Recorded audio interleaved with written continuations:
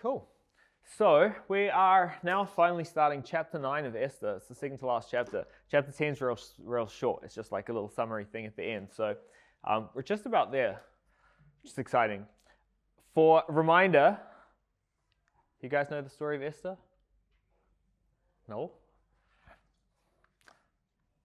It's set in the Persian Empire, about 500 BC.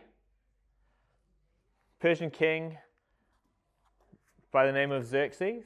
In the Bible, he's called Ahasuerus, but it's basically the Hebrew version of the Persian name. The Greek version of the Persian name is Xerxes, and he's king of Persia, this huge empire. Something happens, needs a new queen, and so he has this goes through this process, ends up choosing this young Jewish girl, Esther, to be the new queen of Persia. Meanwhile, Esther's cousin is, he's around, and there's this other guy, Haman, who's a part of the Persian Empire, who gets basically made prime minister, and everybody's supposed to bow him and show him respect, but Mordecai, Esther's cousin, doesn't respect Haman, doesn't bow to him. And so Haman gets really angry, and he writes a decree that in 11 months' time, there's basically going to be this day that's open season on Jews. Anybody who finds a Jew can kill them and take their stuff. Mordecai finds out, he goes to Esther and says, "You're the queen, you need to speak to your husband, you need to speak to the king and tell him what's happened and plead for our lives." And eventually Esther does that. And when Xerxes finds out, he's really angry. He has Haman killed, executed, but there's still a problem. Problem being, under Persian law, once a law had been passed under the king's name, it cannot be undone. Not even the king can repeal that law.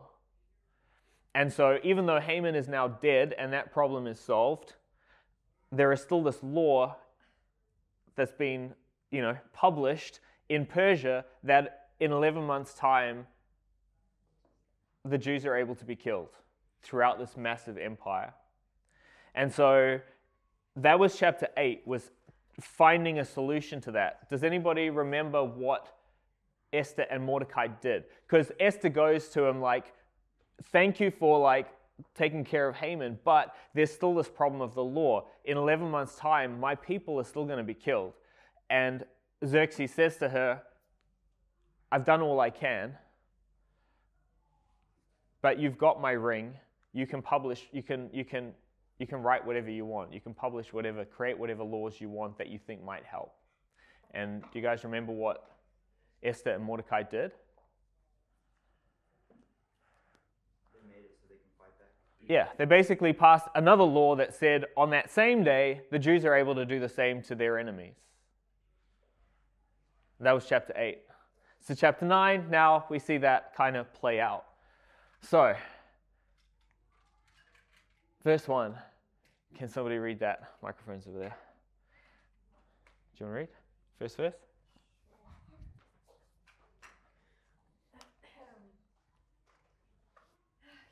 In the 12th month, that is the month of Adar, on its 13th day, the edict of the king and his law were to be executed. It was on this day that the enemies of the Jews had supposed that they would gain power over them. But contrary to expectations, the Jews gained power over their enemies. So, it's the 12th month. Persia, that month was called Adar. On the 13th day. And so, it was on the 13th day of the first month that Haman passed his law. It was on the 23rd day of the third month that Mordecai passed his law. So it was about 2.5 months later. And now another 8.5 months has passed, and it's now the 13th day of the 12th month.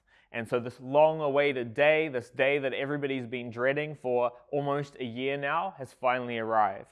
And it says it was on this day, that the enemies of the Jews thought that they would finally be able to destroy God's people, destroy the Jewish people. But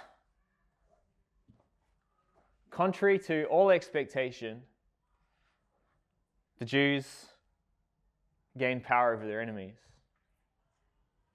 Now, thought it'd be kind of interesting. This is not the last time that this has happened. When the enemies of the Jews thought that they were going to defeat God's people, but contrary to all expectations, they didn't. Didn't work out that way. So, back on the 14th of May, 1948, so this is a couple years after World War II finished, the first David Ben-Gurion, who was the first Prime Minister of Israel, the modern state of Israel, declared the establishment of the modern state of Israel. Yeah? So about 75 years ago. That was the land that they established as the Jewish state. It's kind of strange, right? It's basically three little pieces connected up by these tiny little corridors. It's quite an awkward space to have as your country, especially when you're surrounded by people who don't want you there. Anyway, so that was the 14th of May. The next day, the 15th of May, 5 armies invaded Israel. Egypt, what was then called Transjordan, it's now called Jordan. Syria, Lebanon, and Iraq. The day after Israel was established, all those 5 armies invaded the land. At that point in time, Israel didn't have a single cannon or tank or like any fighter planes. Their air force consisted of 9 old airplanes. Most of them were passenger planes that they'd like borrowed from the Jewish airline called Aviron. And so again, unsurprisingly, the enemies of the Jews were convinced that they were going to win, right? Going to destroy God's people. They were going to wipe them out. The Secretary General of what was called the Arab League, like this I don't know, what was all of these countries put together, the guy who's in charge of it, this guy called Abdul Rahman Hassan Azam, said it will be a war of annihilation. This was the year before, in the lead up to this. He said it will be a momentous massacre in history that will be talked about like the massacres of the Mongols or the Crusades. And then, that's the wrong date, sorry. This was the day before.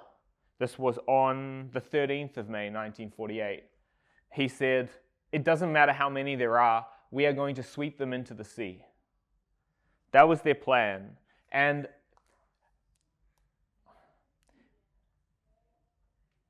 that's particularly painful considering this is like less than or just over 3 years since the concentration camp in Auschwitz was liberated. Like the Jews had just come out of the Holocaust. And the surrounding nations were basically saying, we're going to finish the job that Hitler started. Now, you might have heard of the Palestinian refugees. You would have probably learned a little bit about it in your history class. Yeah. There's quite a lot, like you'll hear a lot about Palestinian refugees. Most of them actually left because the Arab leaders around them told them to get out of the way. In this, Edward Atiyah, who was, secretary of the Arab League office in London, he said this wholesale exodus of the Arabs out of the land of Israel was partly due to the belief that the Arabs, encouraged by the boastings of an unrealistic Arabic press and the irresponsible utterances of some of the Arab leaders, that it could only be a matter of weeks before the Jews were defeated by the armies of the Arab states and the Palestinian Arabs enabled to re-enter and retake possession of their country. And so as all of these armies were descending on Israel, they basically told the Arabs that were in Israel, get out of the way. Let us come in, destroy the Jewish people, drive them into the ocean if we have to, and it'll all be done in a couple of weeks, and then you can come and take your land back, take your homes back.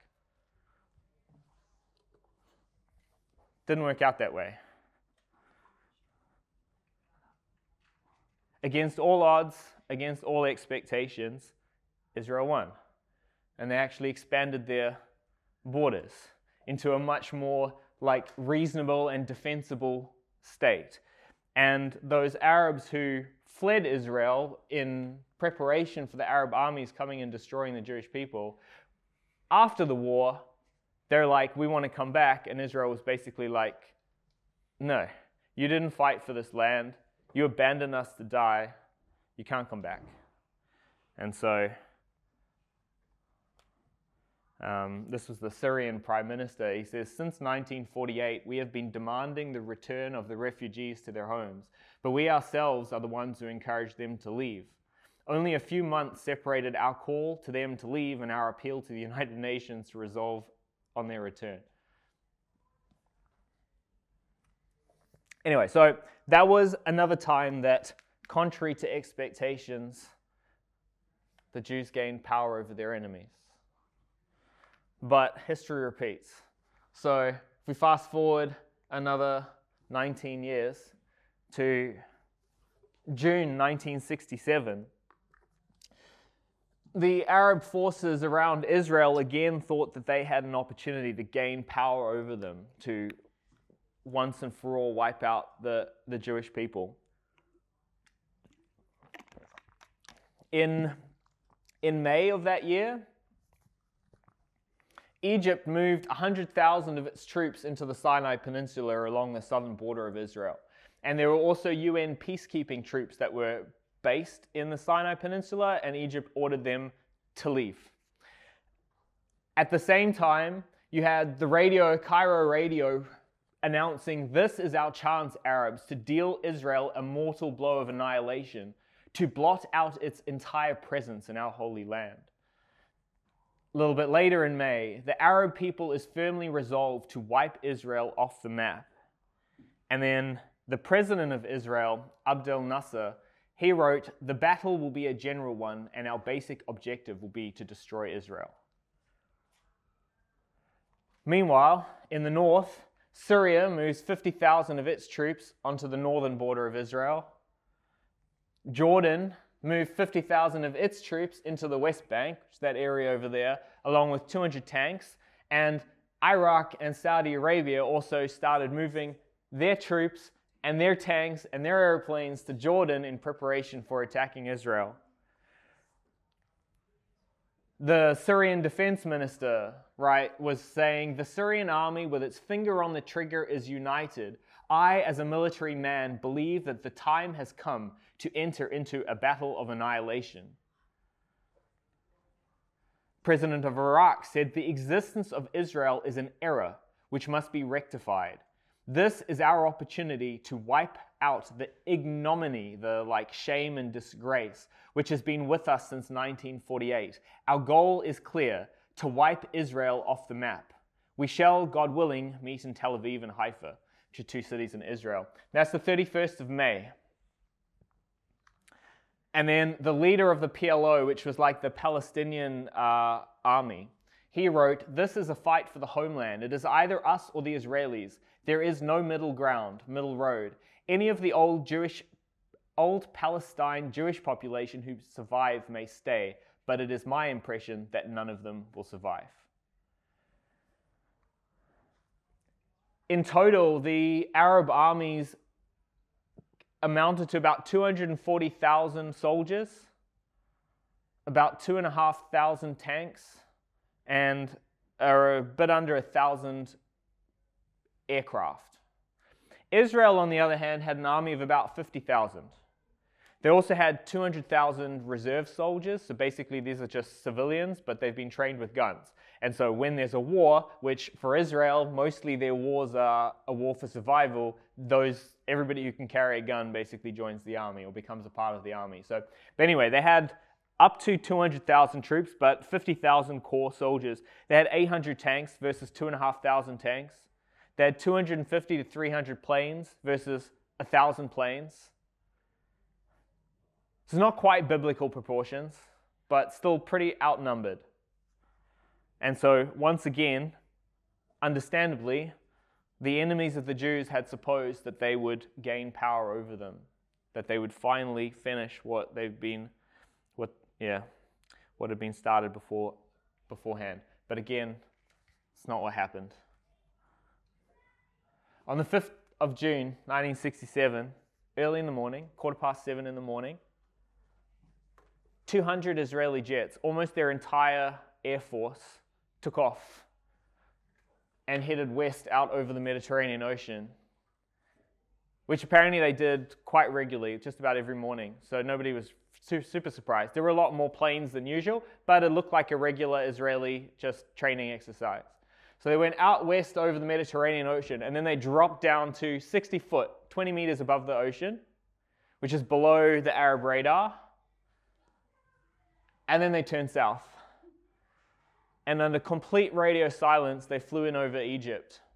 And about half an hour later, 7:45 Israeli time, 8:45 Egyptian time, while most of the Egyptian pilots and that were having breakfast, Israel simultaneously bombed 11 air bases. They started by taking out the runways. They had these special bombs that would just create huge craters on the runways so the planes can't take off. And then they did another pass where they then just bombed the planes that are all just sitting neatly on the runway, unable to take off. Within 3 hours, they had destroyed 90% of the Egyptian Air Force, which at that point was the largest air force in the Middle East. They then turned their sights on Syria and Jordan, and within another 3 hours, they'd basically destroyed the entire Arab Air Force. And so, although this is called the 6-Day War, it was pretty much over in the first 6 hours because Israel had complete air superiority. They had complete control of the skies. But the fighting continued for another 5 days on the ground, in which time Israel took over the entire Sinai Peninsula, West Bank, Gaza, and the Golan Heights up in Syria. And so again, contrary to all expectation, the Jewish people weren't destroyed. They weren't wiped out. They gained power over their enemies. Now, since then, they've given most of that land back. They gave the Sinai back to Egypt in exchange for peace. They gave the Golan Heights back to Syria also in exchange for peace. The areas that they kept was the West Bank, mostly for security reasons, because they're so vulnerable. Tel Aviv is just over here. It's like you can basically look, this is up high, it's elevated, and you can basically look straight at Tel Aviv, which is the largest city in Israel, and the airport. And so it's too dangerous to have people who are trying to destroy you that are so close to your main city center. And then Gaza, they've now given over to the Palestinians. But one of the key things of 1967 is they gained complete control over Jerusalem, which is now their capital. But anyway, so it was a pretty epic time. But as Hegel wrote, the only thing we learn from history is that we learn nothing from history. And this is going to happen again. When the enemies of Israel think that they have an opportunity finally to destroy God's people.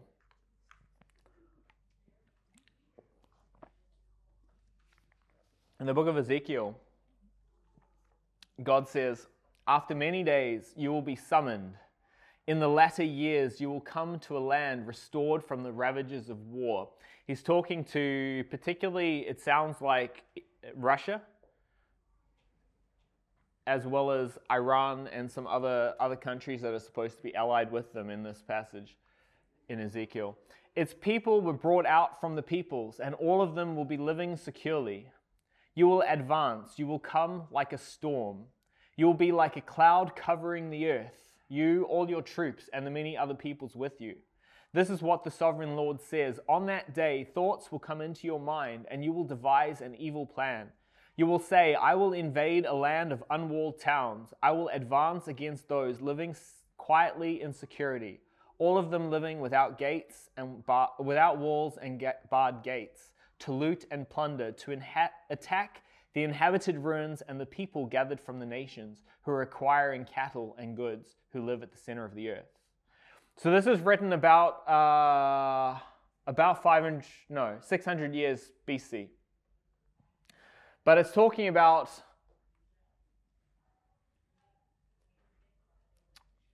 these nations coming to attack a people, where does it say?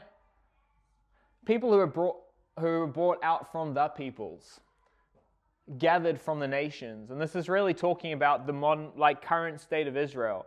Remember, after Jerusalem was destroyed in 70 AD, the Jews were scattered throughout the world. There was no Israel for almost 2,000 years. And the Jewish people lived basically all over the world in other countries. But in May 14th, 1948, Israel was established as a country again. And since then, God's been bringing the Jewish people back to the land. And so these are the people who are brought out from the peoples, the people who are gathered from the nations. This is Israel. They've been gathered back to the land, and apparently these other nations are going to devise this evil plan to invade the unwalled towns, attack those who are living quietly in security, to plunder and loot them. And then in Zechariah, it says, this is an oracle, the Lord's message concerning Israel. The Lord says, I am about to make Jerusalem a cup that brings dizziness to all the surrounding nations. Indeed, Judah will also be included when Jerusalem is besieged. Moreover, on that day, I will make Jerusalem a heavy burden for all the nations, and all who try to move it will be cut in pieces. Yet all the peoples of the earth will be assembled against it. Again, a very strange passage if you consider that for 2,000 years, Jerusalem was meaningless as a city. There was no state of Israel, and Jerusalem was basically just ruins in the desert. But God said he was going to make Jerusalem, basically, it's going to make everybody drunk.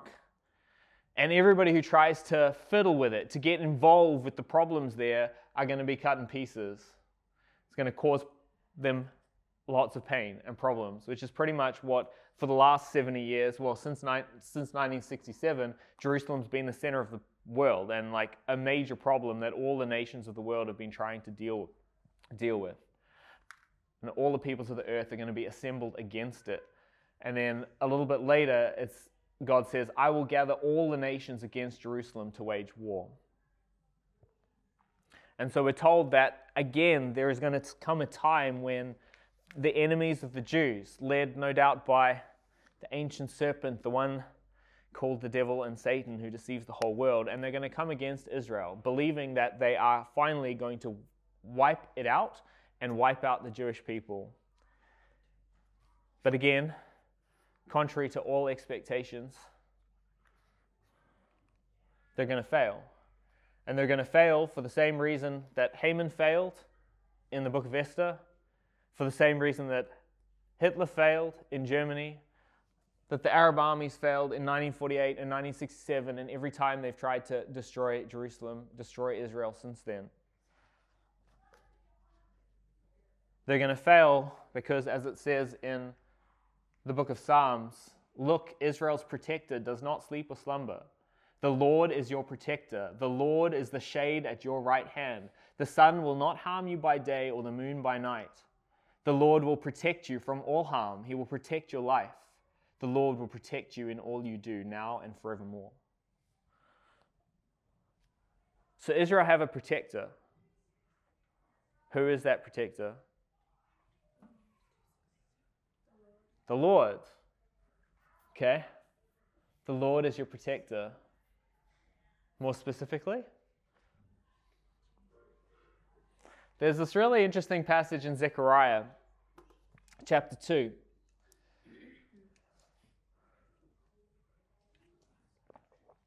It's quite confusing. It says, the Lord of heaven's armies says. So who's speaking? The Lord of heaven's armies. Who's that? God. Okay. What does he say? For his own glory, he has sent me to the nations that plundered you. For anyone who touches you touches the apple of his eye, the pupil of his eye. Yes, look here, I am about to punish them so that they will be looted by their own slaves. Then you will know that the Lord of heaven's armies has sent me. So he's talking to Israel in this passage. The Lord of heaven's army says, for his own glory he has sent me to the nations that plundered you, Israel. For anyone who touches you, Israel, anybody who touches you, Israel, touches the pupil of his eye. So what does that tell us about Israel?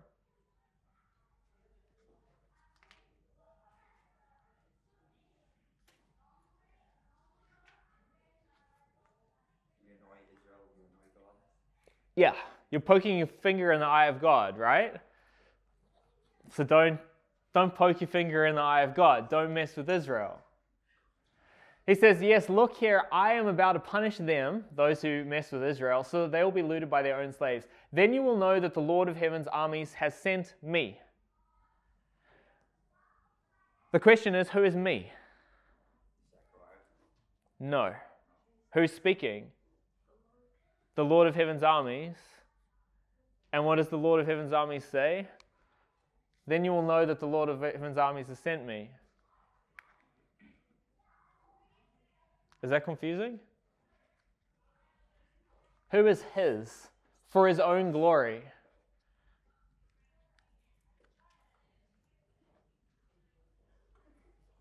Yeah? Probably. Say it out loud.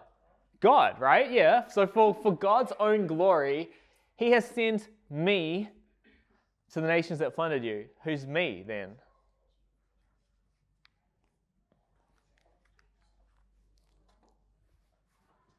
Sounds like it's like God speaking about himself in third person and first person at the same time, right? A little bit confusing. It doesn't get any less confusing in the verses that come. It says, sing out and be happy, Zion, my daughter.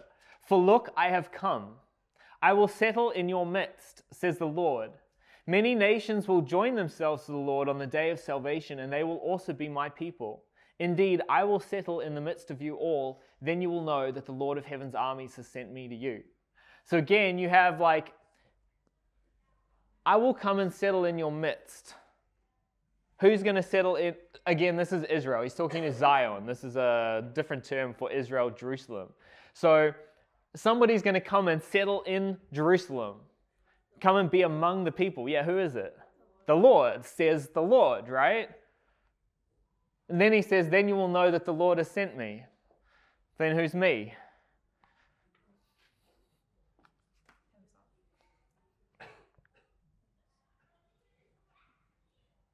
I think it's very interesting. This is written 500 years before Jesus was born.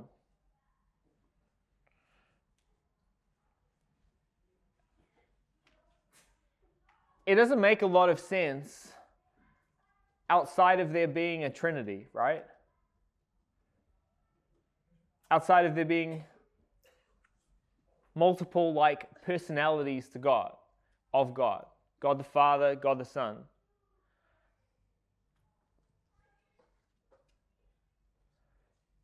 But if you understand that it's Jesus who is the Lord of heaven's armies, is Jesus saying, for my Father's own glory, he has sent me to the nations that plundered you, blah, blah, blah. Then you will know that my Father has sent me. Then it makes sense, right? I, Jesus, have come. I, Jesus, will settle in your midst. Then you will know that the Father has sent me. Yeah, I don't know. I think it's kind of cool. It kind of assumes something that only really is revealed properly hundreds of years later in the New Testament. But without that understanding, this passage doesn't make very much sense. Yeah. Anyway, point being, Israel have a protector. It's the eternal rock, as we looked at Cultivate. God who is faithful and unchanging. And the same God who fought for Israel under Joshua, who defeated Goliath for David, who saved the Jews from Haman, who saved the Jews from Hitler and Egypt, is going to save them again when the nations come out against them. This was David's prayer for Israel. He said, "O God, do not be silent. Don't ignore us. Don't be inactive, O God. Look, your enemies are making a commotion. Those who hate you are hostile. They carefully plot against your people. and make plans to harm the ones you cherish. They say, "Come on, let's annihilate them so that they are no longer a nation. Then the name of Israel will be remembered no more." Yes, they devise a unified strategy. They form an alliance against you. This was written 1,000 years before Jesus, but it could have been written in 1948, right? Or 1967. They say, let's annihilate them so that they won't be a nation anymore. They form a unified strategy. They form an alliance against you. This then is David's request. "Oh my God, make them like dead thistles, like dead weeds blown away by the wind. Like the fire that burns down the forest or the flames that consume the mountainsides. Chase them with your gale winds and terrify them with your windstorm. Cover their faces with shame so they might seek you, O Lord. May they be humiliated and continually terrified. May they die in shame. Then they will know that you alone are the Lord, the Most High over all the earth." It's kind of, we looked at that last week. This is a prayer for vengeance, justice, salvation. And God will answer the prayer every time. God will save Israel, not because they're faithful, but because He is. Okay, it's enough about the future. Let's get back to Esther. Verses 2 and 3. Go for it. The Jews assembled themselves in their cities throughout all the provinces of King Ahasuerus to strike out against those who were seeking their harm. No one was able to stand before them, for dread of them fell on all the peoples. All the officials of the provinces, the satraps, the governors, and those who performed the king's business were assisting the Jews, for the dread of Mordecai had fallen on them. Mordecai was of high rank in the king's palace, and word about him was spreading throughout all the provinces.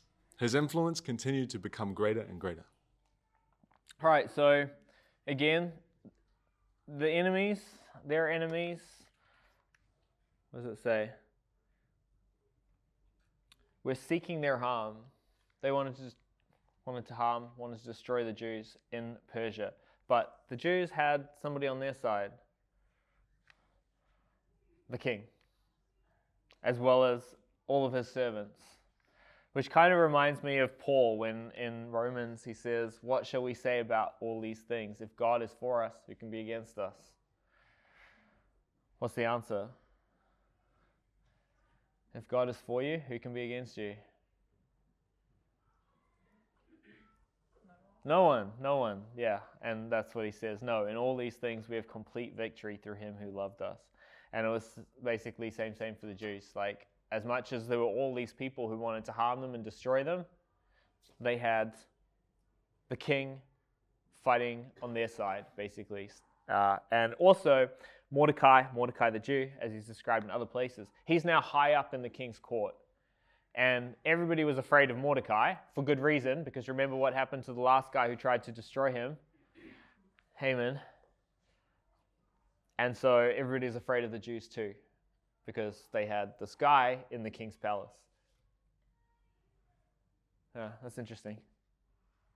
It kind of makes me think of Jesus, like, we have an advocate, right? In God's palace, so to speak.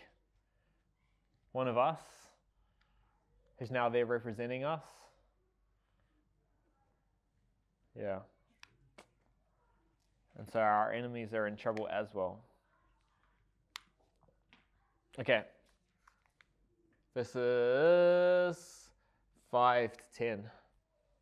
Ready? Good. The Jews struck all their enemies with the sword, bringing death and destruction, and they did as they pleased with their enemies. In Susa, the citadel, the Jews killed and destroyed 500 men. In addition, they also killed, Parshandatha, Dalphon, Aspathar, Paratha, Adelia, Adriana, Parmesan, Arasai, Aradai, and Vaizatha, the 10 sons of Haman, son of Hammedatha, the enemy of the Jews, but they did not confiscate their property. Right, so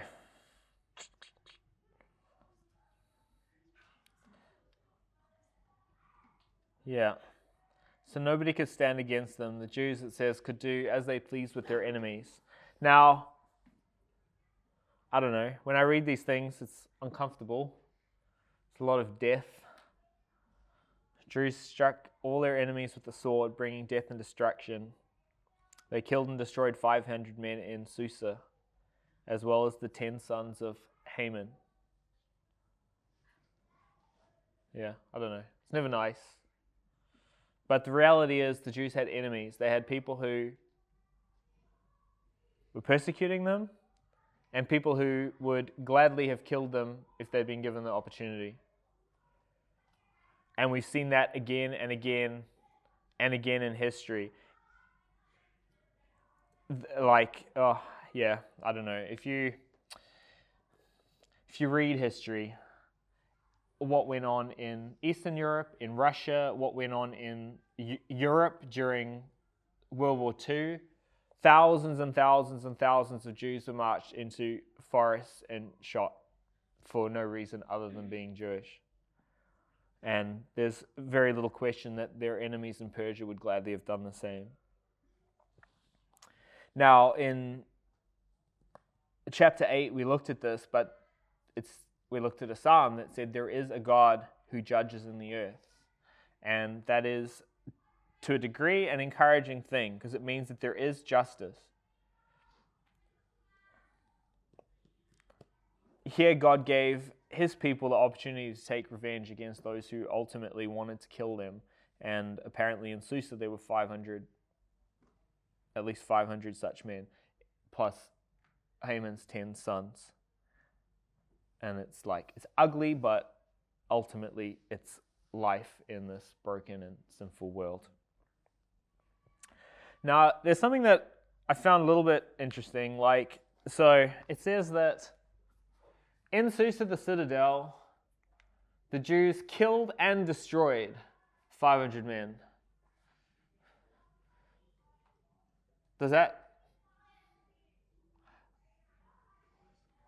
I don't know why it bothers saying destroyed. It seems like a bit superfluous, stating the obvious. Well, just killed kind of says it. Why do you need destroyed in there? The word for killed is harag, and it just means to kill, to make a person dead. It can describe murder. It's what Cain did to Abel. It's what Joseph's brothers wanted to do to Joseph. It's what Esau wanted to do to Jacob. But it's also what God did to the firstborn in Egypt. So there is actually a specific word. It's ratzach, which is the word for murder. And that's the word that's used in the Ten Commandments. And it says, you shall not murder.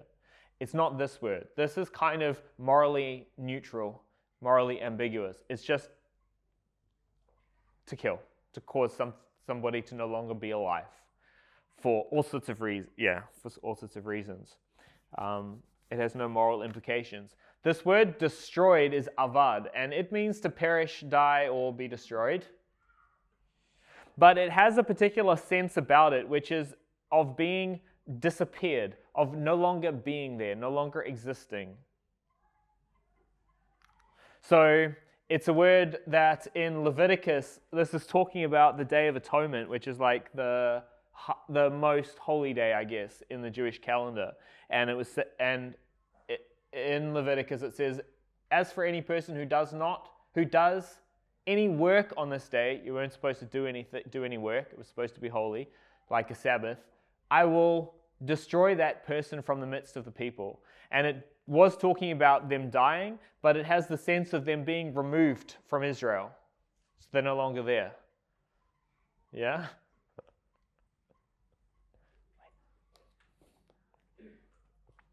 So the people didn't only kill their enemies in Susa, they also no longer existed. They were gone. But again, that's kind of stating the obvious, because once they're killed, they are going to be gone.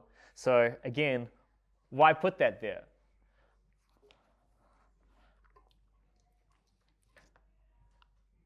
I believe that everything in the Bible is there for a reason. So why is that word there? Why not just say they killed their enemies? They killed 500 men in Israel. Well, like I said, it turns out there is actually a reason here, I think. Back in chapter 3, we read, "Then Haman said to King Ahasuerus, 'There is a particular people that is dispersed and spread among the inhabitants through all the provinces of your kingdom, whose laws differ from those of all other peoples. Furthermore, they don't observe the king's laws. It is not appropriate for the king to provide a haven for them. If the king is so inclined, let an edict be issued to destroy them.'" That's the word, avad.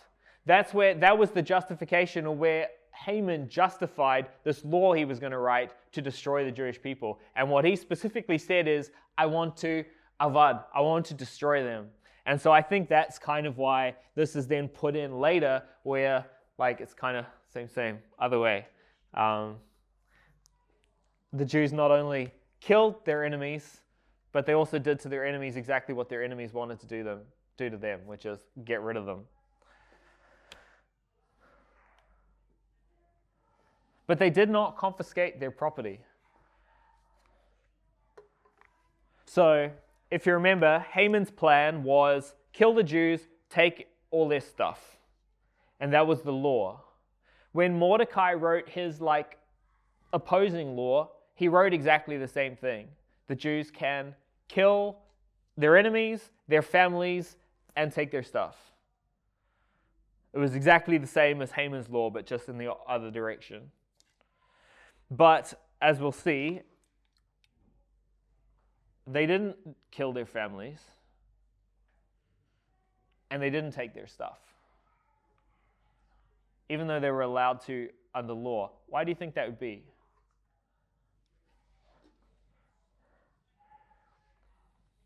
Why do you think they didn't confiscate, they didn't take their enemies' property?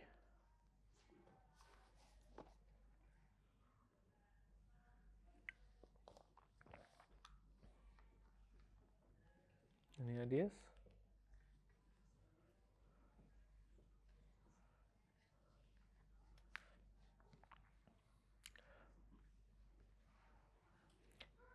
If they had, so say I don't know, there's a Jewish person in the city of Susa and they kill somebody else and they take their stuff, what might people have thought?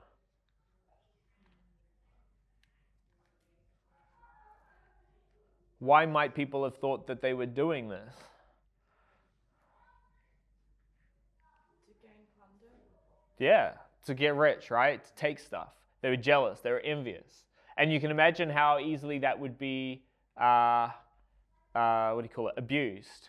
Just find a rich person, right? He's my enemy, kill him, take his stuff. That certainly happened a lot in history. And so I think that was the point, was that it was to make very, very clear that what they're doing here has nothing to do with money. It's not motivated by envy or jealousy. This is self-defense. They're protecting themselves and their families. Yeah. Plus, all the property that did belong to these people probably would have ended up going to the king, which wouldn't have hurt their standing with the king as well. One more thing. In addition, they also killed Parshandatha, Delphon, Aspatha, Paratha, Adalia, Aridatha, Parmashta, Arisai, Aridai, and Vaisatha. The 10 sons of Haman. There's something quite interesting here.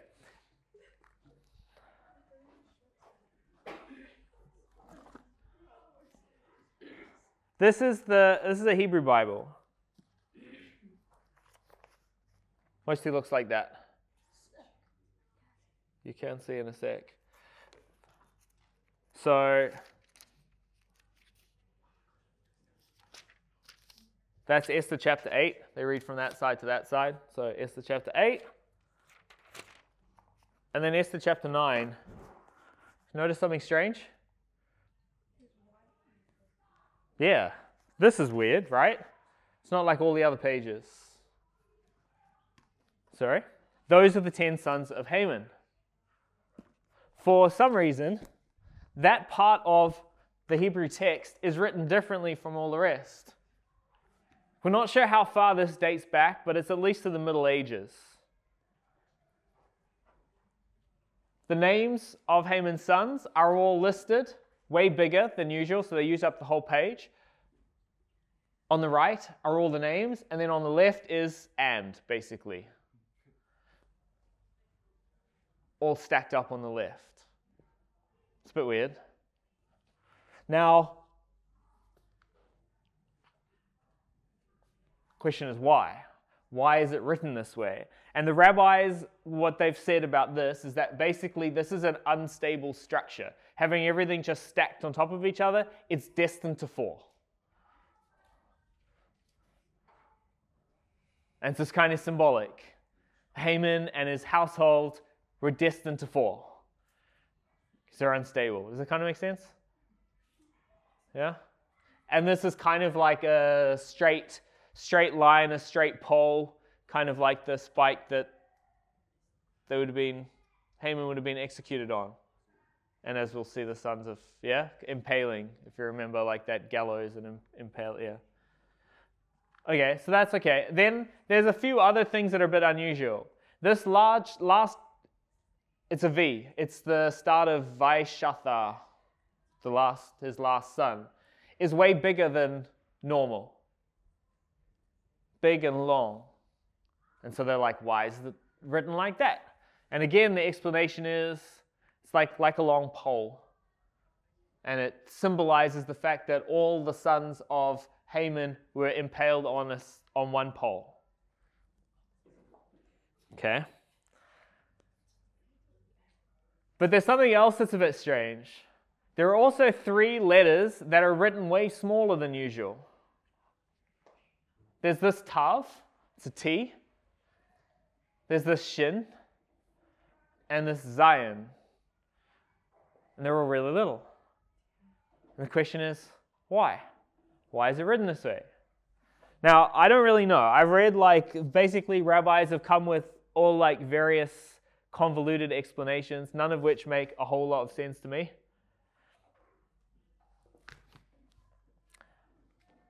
And so I really have no idea why it's written like this. But there is something quite fun that I saw, which I thought I'd share with you guys. So, in Hebrew, letters have numerical value. So, letters are not just letters, they're also numbers. Yeah?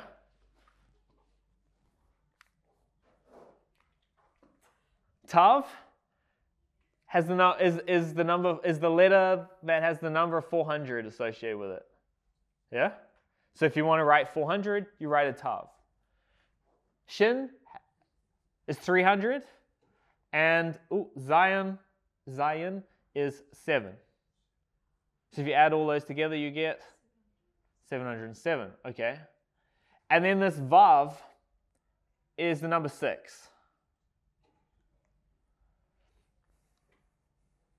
Now, in the Jewish calendar, the 707th year of their 6th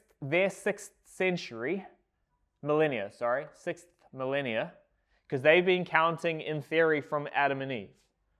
And so we're in 2023, which is 223 years after approximately Jesus.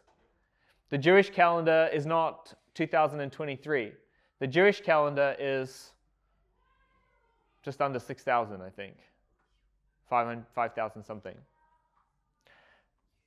So the 707th year of the 6th century would be the year 5,707 in the Jewish calendar. Does that make sense? Which in our calendar was the 26th of September 1948. 1949. Yes? Okay.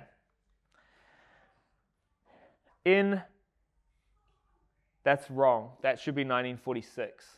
Sorry. The year before, 1945, November, is when the Nuremberg trials began. Do you guys know what the Nuremberg trials are? You do? Who? What are they? Their laws passed in Germany, I think, I can't quite remember, but it's about kind of eradicating the Jewish people's rights. No. This is after World War II. It's 1945, 1946. The Nuremberg trials is when, it was what was called the International Military Tribunal, IMT, that was gathered to try the surviving Nazis. Yeah? World War II is over. There's a bunch of people who have survived. Hitler obviously committed suicide, and a lot of the other leaders in Nazi Germany died. But there were a whole bunch that had survived, and so they were all put on trial for crimes against humanity, war crimes. So those trials started the year before. Like I said, this should be 1946. They started in November 1945. Closing arguments were held on the 31st of August, 1946, and the judges deliberated for about a month, and they delivered their verdict on the 1st of October, 1946, which would be the year 5707 in the Hebrew calendar, which began on the 26th of September. This is now the 1st of October, so it's like just straight into their year 5707. Yes? So they delivered their verdict. 2 of the people on trial were acquitted. They were let go, found not guilty. 8 were sentenced to prison. 12 were condemned to death. One of those guys wasn't actually there. They thought he was alive, but he'd actually already died. He was tried in, absent to the trial. And then another guy, Hermann Goering, who was one of the architects of the Holocaust, he committed suicide after the verdict had been given. And so in the end, there were 10 Nazis sentenced to death. Yeah? Now, they claimed we're military men. We were acting in a military capacity. We should be executed by firing squad. But the judges were like, no, you don't deserve that. You're going to be hanged. And so on the 16th of October, 10 Nazis were hanged in the year 5707. Now, there was a guy called Julius Streicher. He was the founder and publisher of a newspaper called Der Stürmer, which was where they published most of their anti-Semitic propaganda that they used to justify the Holocaust. And when he was led to the gallows on the 16th of October, as he got to the bottom steps, he apparently yelled, "Heil Hitler!" And then when he got to the rope, he turned to the crowd and screamed out, "Purim Fest 1946. We haven't quite got there yet, but the name Purim is the name of the Jewish holiday that they used to celebrate Esther, the story of Esther. And so when he was being hanged for his crimes against the Jewish people, he basically claimed this is Esther 1946, which is kind of interesting. That even that the Nazis associated what was going on here, their battle with the Jewish people, with this story of Esther, and a little bit ironic that they associated themselves with the villain, with Haman. But anyway, I don't really believe this. 46. Because you can play all sorts of games with numbers in the Bible. So I don't think that that's the reason why this is here, but I thought it's kind of interesting anyway and kind of fun. Okay.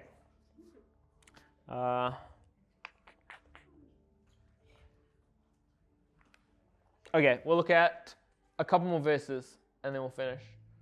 Can somebody read verses 11 and 12? On that same day, the number of those killed in Susa, the citadel, was brought to the king's attention. Then the king said to Queen Esther, In Susa, the citadel, the Jews have killed and destroyed 500 men and the 10 sons of Haman. What then have they done in the rest of the king's provinces? What is your request? It shall be given to you.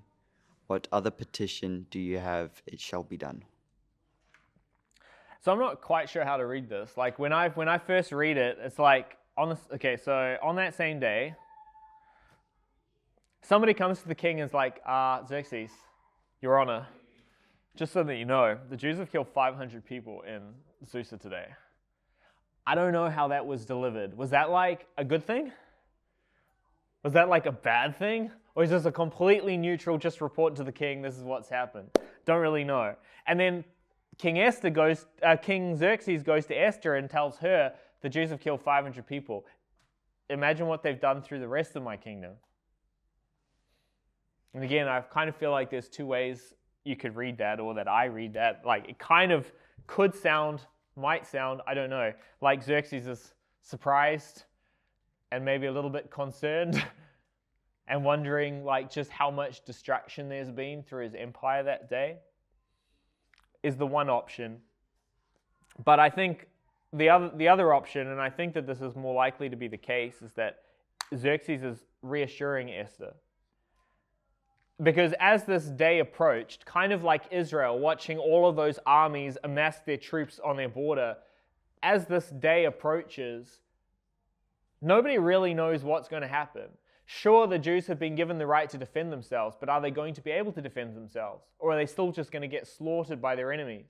You know? And so I imagine Esther's holed up in the palace. She doesn't know what's going on out there. She doesn't know if her people have survived or if her people have been destroyed. And so I think that what Xerxes is doing here is he's encouraging her. He's saying it's worked, right? You're safe. Your people have survived. Not only have they survived, they have hammered their enemies. But still, like if you're still worried, if you have any further concerns, just tell me what you want me to do and I'll do anything. Yeah? And so that's what he says there. What's your request? It'll be given to you. What other petition do you have? And it will be done. We'll stop there. Next week we can see what she says. Not next week, maybe the week after. I think we're downstairs next week. Let's pray quickly and then we can go. Praying.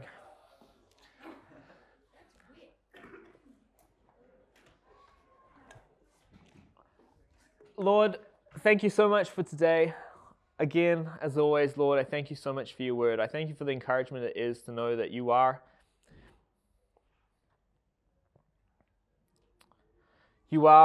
a mighty protector, Lord, that you are the same today, yesterday, today, tomorrow, that the same God who protected Israel from Haman, who protected Israel from Egypt, is the God who protects us. And I ask that you would help us to just find peace and comfort and reassurance in the love that you have for us, the promises that you've made to us, Lord. Please go with us all this week. Be with these guys as they go off to school. Let it be a good week. And bring us back safely next week. In Jesus' name I pray. Amen. Amen. What a thought.